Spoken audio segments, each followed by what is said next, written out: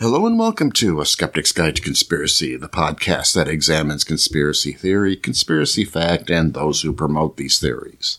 I will be your host, Mike Bowler, as we take a look at conspiracy in the news for the week ending October 28th, 2018, and for this edition, I will be covering a mysterious wolf-like creature shot in north-central Montana, Roger Stone Peddles, Seth Rich foul play conspiracy in death of GOP Pimp Dennis Hoff, Pittsburgh synagogue shooting suspect threatened Jewish groups, push migrant caravan conspiracies, and outspoken Trump supporter in Florida charged with attempted bombing spree.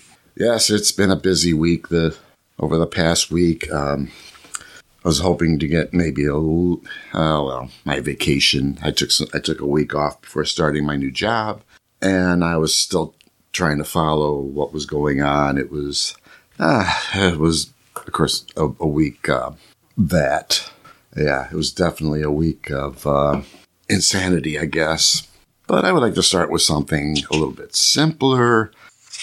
Mysterious wolf-like creature shot in north central Montana near Denton. This story comes from, was it a wolf, some type of hybrid, or a creature that hasn't been seen in Montana since the Ice Age? On May 16th, a lone wolf-like animal was shot and killed on a ranch outside Denton with long grayish fur, large head, and an extended snout. The animal shared many of the same characteristics of a wolf, but his ears were too large, his leg and body too short, and uncharacteristic of that common to a wolf. So, of course, everyone is trying to figure out what is this creature. Granted, this is from earlier this year, May 24th, 2018. And unfortunately, I can't find any follow-up article on what this thing was. So it's kind of hard to kind of follow up on this story. But I thought the story was kind of interesting because almost as many, there's things like describing this animal or what this animal might be was it could have been a wolf or a wolf-dog hybrid, a grizzly cub, dog man, dire wolf. So, which, of course, that's a grizzly bear. The dog man is supposed to be this article it's kind of weird because they seem to be mixing this dog man with dire wolf. A dire wolf was a creature that existed roughly about 20,000 years ago in North America, post Ice Age creature, one contemporary of the saber-toothed cat. A number of these fossils have been found in tar pits in California, and it believes was an early form of what we call a wolf in North America, a North American wolf today. And of course, there's that. That's where the conspiracy lies, that this creature still exists in the wild, and the government has been covering it up. But of course, the photos that were shown, it looks like a dog with some wolf features. There is a wolf-dog hybrid that does exist that is bred in captivity, which possibly would explain this. Again, these are animals that are half wolf, half dog. And of course, the people who buy these, I'm not gonna pass. I don't want to sound like I'm passing judgment, but they like the odd creature, the odd. They don't want your standard dog, cat type pet, so they'll get the pigs and the alligators and the lizards and the snakes, and of course anything that could be put together and sold. And this seems to be what is done here for this wolf-dog hybrid. So there apparently are private citizens that are doing this, crossbreeding the two animals legally. In Montana, you're supposed to mark the animal. They're supposed to put a tattoo somewhere on the dog, but of course, your more nefarious, I would say, nefarious groups that are doing this, They don't really care much about law, and of course people who buy them are either not aware of, or they don't really care about the laws that govern these animals, so they're taking them in and then not realizing, or something goes wrong. I'm sure it's something that goes wrong. They buy the dog doesn't behave the way they want or expect the dog to behave, so they set it loose or put it into a kennel, or they basically abandon the animal in the wild and have it fend for itself. So this may be nothing more than something along this line. So I thought it was an interesting story. They, when they mentioned, I think they just put in the words "dog man" because, and I think that may be maybe to trigger a Halloween, the old the werewolf type story. So with any luck, I might be able to find some more on this. It'd be kind of interesting what this story may be really about. So. But we'll carry on here and keep an eye out for that story later, because let's get into some real stories here. Because my next story is Roger Stone, Peddles, Seth Rich, foul play conspiracy and the death of GOP pimp Dennis Hoff. For those who may not be too familiar with the name of Dennis Hoff, he was he ran a number of legal brothels in Nevada. Nevada has a kind of a mixed structure for running prostitution and brothels in Nevada. It's much like maybe like some states which the counties can decide on alcohol, whether they are wet or dry counties. Same thing seems to be about prostitution in Nevada. Some counties do allow prostitution in legal brothels versus others. And Dennis Hoff ran some of the more famous ones and was featured as an HBO special, Cat House video series of things that go on in his bunny ranch. But later in life, and of course he still owned the brothels, he had decided to run for office. I was just trying to find out what office he was running.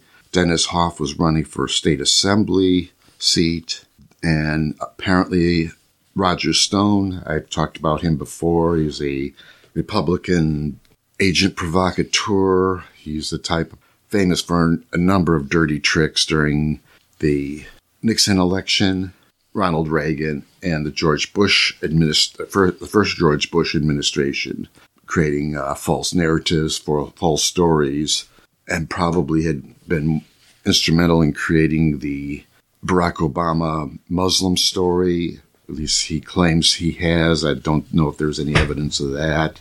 But here he is at it again, claiming that Dennis Hoff was killed because he may threaten the Nevada's political establishment. Hoff's body was found at the Love Ranch, one of the legal brothels he owned, after a campaign rally and his 72nd birthday bash attended by GOP tax fighter Grover Norquist, porn star Ron Jeremy, and Sheriff Joe Arpaio, who was recently pardoned by President Donald Trump. In a message to the Observer, Stone re-echoed this rhetoric by emphasizing that Hoff's candidacy was a threat to many vested interests.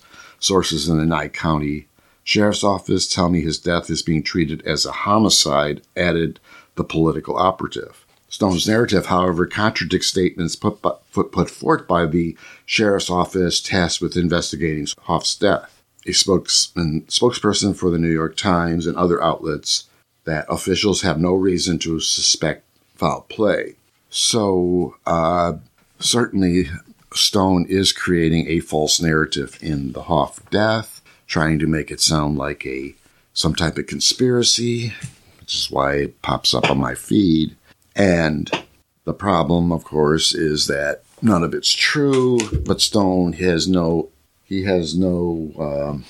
don't know what's the proper term for it, but he lacks any type of empathy. He doesn't really care as long as his story gets out and makes people believe that this was a hit or or at least he never says that it was a hit or anything along that lines, but it plants into your mind that Hoff's death is suspicious when it really isn't. And just basically, this is basically Stone lying to push forward some type of Republican agenda. Who cares about the truth as long as the Republicans win? So let's get into some of the more scarier stories. There have been a number of shootings the past week. Actually, 3. I'm only going to cover 2 because the first one is really it seems more political than conspiracy.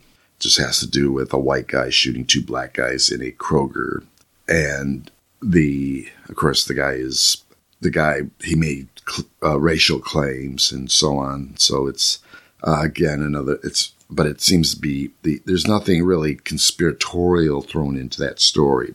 But the other 2 stories, the Pittsburgh synagogue shooting, suspects threaten Jewish groups, push migrant caravan conspiracies.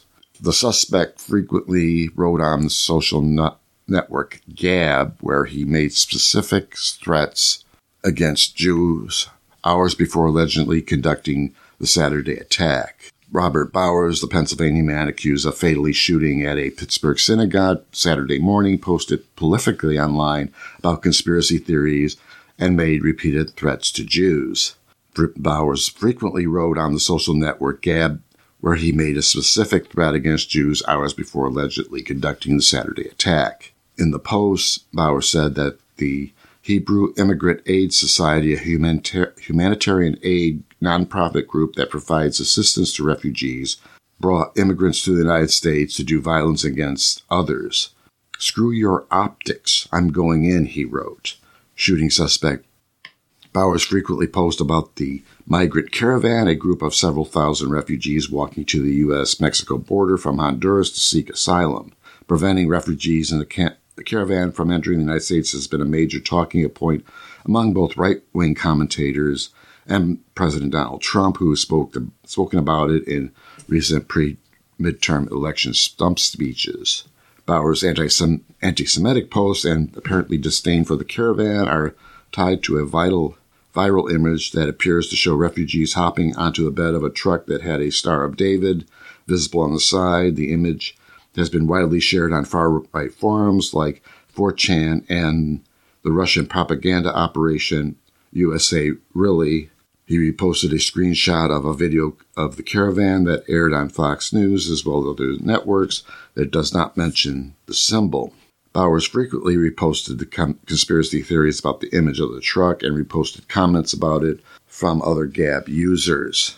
I don't think I have to go too far. This is certainly someone, and as I try to find out exactly what he believed, there's nothing really in the article to say that if he was, a New World Order conspiracist or someone who believed in that. Certainly he's anti-immigration, anti-Jewish, and seeing a Jewish connection to bringing immigrants in. It really does sound like one of many conspiracies that are probably attributed to the alleged Jewish takeover of the United States and to destroy democracy and do all sorts of bad things. So really, this is, again, when conspiracies interfere, or when the person who is maybe a bit unstable and starts filling their heads with these fake stories, these real stories, but throwing in a conspiracy. And again, I don't know what, and I'm trying to find out and trying to understand if there is some, what's really going on there. But yeah, again, the problem is because I don't know, and there's nothing really at this point, since this happened just a couple days ago. I'm sure more information is going to come out. I'm sure we might find out more about his what he did believe as far as this Jewish conspiracies that he believed in. And apparently he is a staunch Trump supporter and has been anti-immigrant. And may have been the ultimate trigger to trigger this guy into taking action and killing defenseless Jews. So this is one of the reasons why I try to present the conspiracy, why it's false, why there's problems with it, because what's the harm when that question comes up? This is what happens when conspiracies become reality. Now, the big story, and the one that is, or the second big story, outspoken Trump supporter in Florida charged with attempted bombing spree. One of the big news, what had captivated the news, what spent a lot of time on the news, was 14 bombs were sent by the mail to the high-profile Democrats, which included Barack Obama, Hillary Clinton, Joseph Biden, who got 2 bombs, Maxine Waters, who also got 2 bombs, a bomb that was going to be sent to Eric Holder, except because of a false or an incorrect address for it to be sent to was ended up at the Debbie Wasserman Schultz office. John O'Brien, Robert De Niro, George Soros, Kamala Harris, Tom Steyer, Cory Booker, and James Clapper. And oddly enough, over a very short time in a very fast-moving investigation, the suspect, Cesar Alteri Sayak, was arrested outside an auto parts store near Fort Lauderdale after a fast-moving investigation in which the authorities said they were able to pull a fingerprint from one of the bomb packages and collect Mr. Sayak's DNA from 2 others. Mr. Sayak, who seemed to be living out of a van in Aventura, Florida, was taken into custody on a day when 4 more explosive packages were found, including 2 intended for United States senators, both Democrats. A federal criminal complaint spells out his contempt for this week's many bomb targets, noting that Mr. Sayak's van is slathered with images and slogans often found on fringe right-wing social media accounts. The complaint identifies a Twitter account that authorities said he used to rail against Democratic figures, and it notes that both his social media messages and the bomb packages use the same misspelling, HILARYCLINTON, for Mr. Trump's 2016 opponent. Mr. Sayak also posted frequently on right-wing social media groups. The authorities said on Facebook, Mr. Sayak published photos of a Trump rally where he attended during the 2016 presidential campaign. He's wearing a red Make America Great Again hat. Of the 4 bombs discovered on Friday, one was addressed to Senator Cory Booker, a New Jersey Democrat. Another was sent to James Clapper Jr., a former director of national intelligence. And the 3rd was intercepted before it reached Senator Kamala Harris, a California Democrat. And there's numerous stories. Of course, there is the false flag that is being promoted, not by Alex Jones. Alex Jones is not playing. I'm not finding anything on Alex Jones this week, which is kind of disturbing. Is he getting a thorough blackout of this coverage? But many of the Fox News, various right-wing pundits, like even Rush Limbaugh, are claiming that there is a false flag operation going on here. These were all fake envelopes, fake bombs that wouldn't have worked, making all sorts of claims and trying to basically deflect what's going on in this story. But clearly, we've got a very unstable person who is able to make bombs. They may or may not have worked, but it's certainly sending pipe bombs with the explosive powder inside and crushed glass to create shrapnel that would really, if they did go off or if they would have gone off, would have caused some serious damage and certainly have killed the person opening that package. I mean, there's even an everybody's trying. I'm already seeing stories. Snopes has already debunked one where the photographs of the letters show that the stamps were not canceled as part of the, as if they went through the post office, they were supposed to be canceled. Well, technically, no, they don't have to have cancellation marks on it. These were stamps that were marked, or were basically a one-time use stamp. If you would try to remove them from the package to try to reuse them, they would be damaged or would not. The adhesive would take. You would never be able to reuse that stamp. So those type of in those situations, plus large packages like these, would never have gotten a cancellation stamp from the post office. It was where it first appeared into the postal system. So certainly, again, this is going to be an ongoing story. I'm sure this week we're going to find a lot more about who this guy Sayok is and what he may have believed. So I'm going to just report this. I mean, certainly this one's going to get a lot of this is getting a lot of attention in the media, not as much as the Pittsburgh synagogue shooting, but I think that may also get more coverage since it's a much newer story. So I have a feeling this next week we're going to learn a little bit more about these two people. So I'm actually going to leave it at that and I'll try to cover. Hopefully, I'll be able to cover it for my next show. So I have no real announcements this week. I've been on vacation the past week, kind of get my act together to start my new job. I'll be starting that on Tuesday. I will find out if I'll be traveling or not.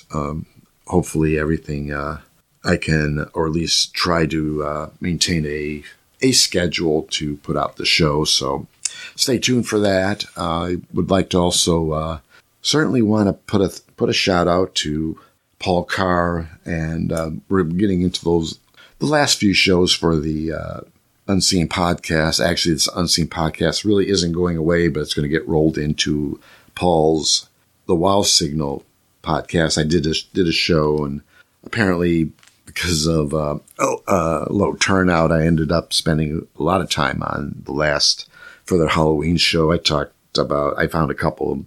There was an interesting ghost story that popped up where a professed ghost hunter decides to shoot at a burglar, believes that his house was being burglarized, opened fires on a burglar, only to find nothing there, and decided it was a ghost that was trying to break into his house, and that's what he fired on. But unfortunately, this guy's had trouble with other incidences where he has discharged firearms and so on, and certainly this is not a good thing. And so he's apparently been arrested he's been charged with a number of counts of different disturbing the peace, illegal discharge of a firearm, all sorts of stuff that he's in trouble for. So certainly check that out, and definitely check out Paul's The Wow Signal. And he's going to, and I'm not sure 100% what he's going to do. It sounds like there'll be his regular show and then a panel's follow up to his show. So Paul covers a lot of really cool subjects about space exploration. He's certainly has a really interesting group of experts that he has access to: Mike Mongo, Rick Nielsen, Buck Field, and certainly and other guys like James Garrison and Patrick Festa, and on occasion some fairly well-known, or at least fairly well-known astronomers and other people who deal with space exploration, so on. So definitely check that out. I'll put a link into the show. So I'd like to thank you for listening. This was episode 113, recorded October 28th, 2018. Thank you and good night.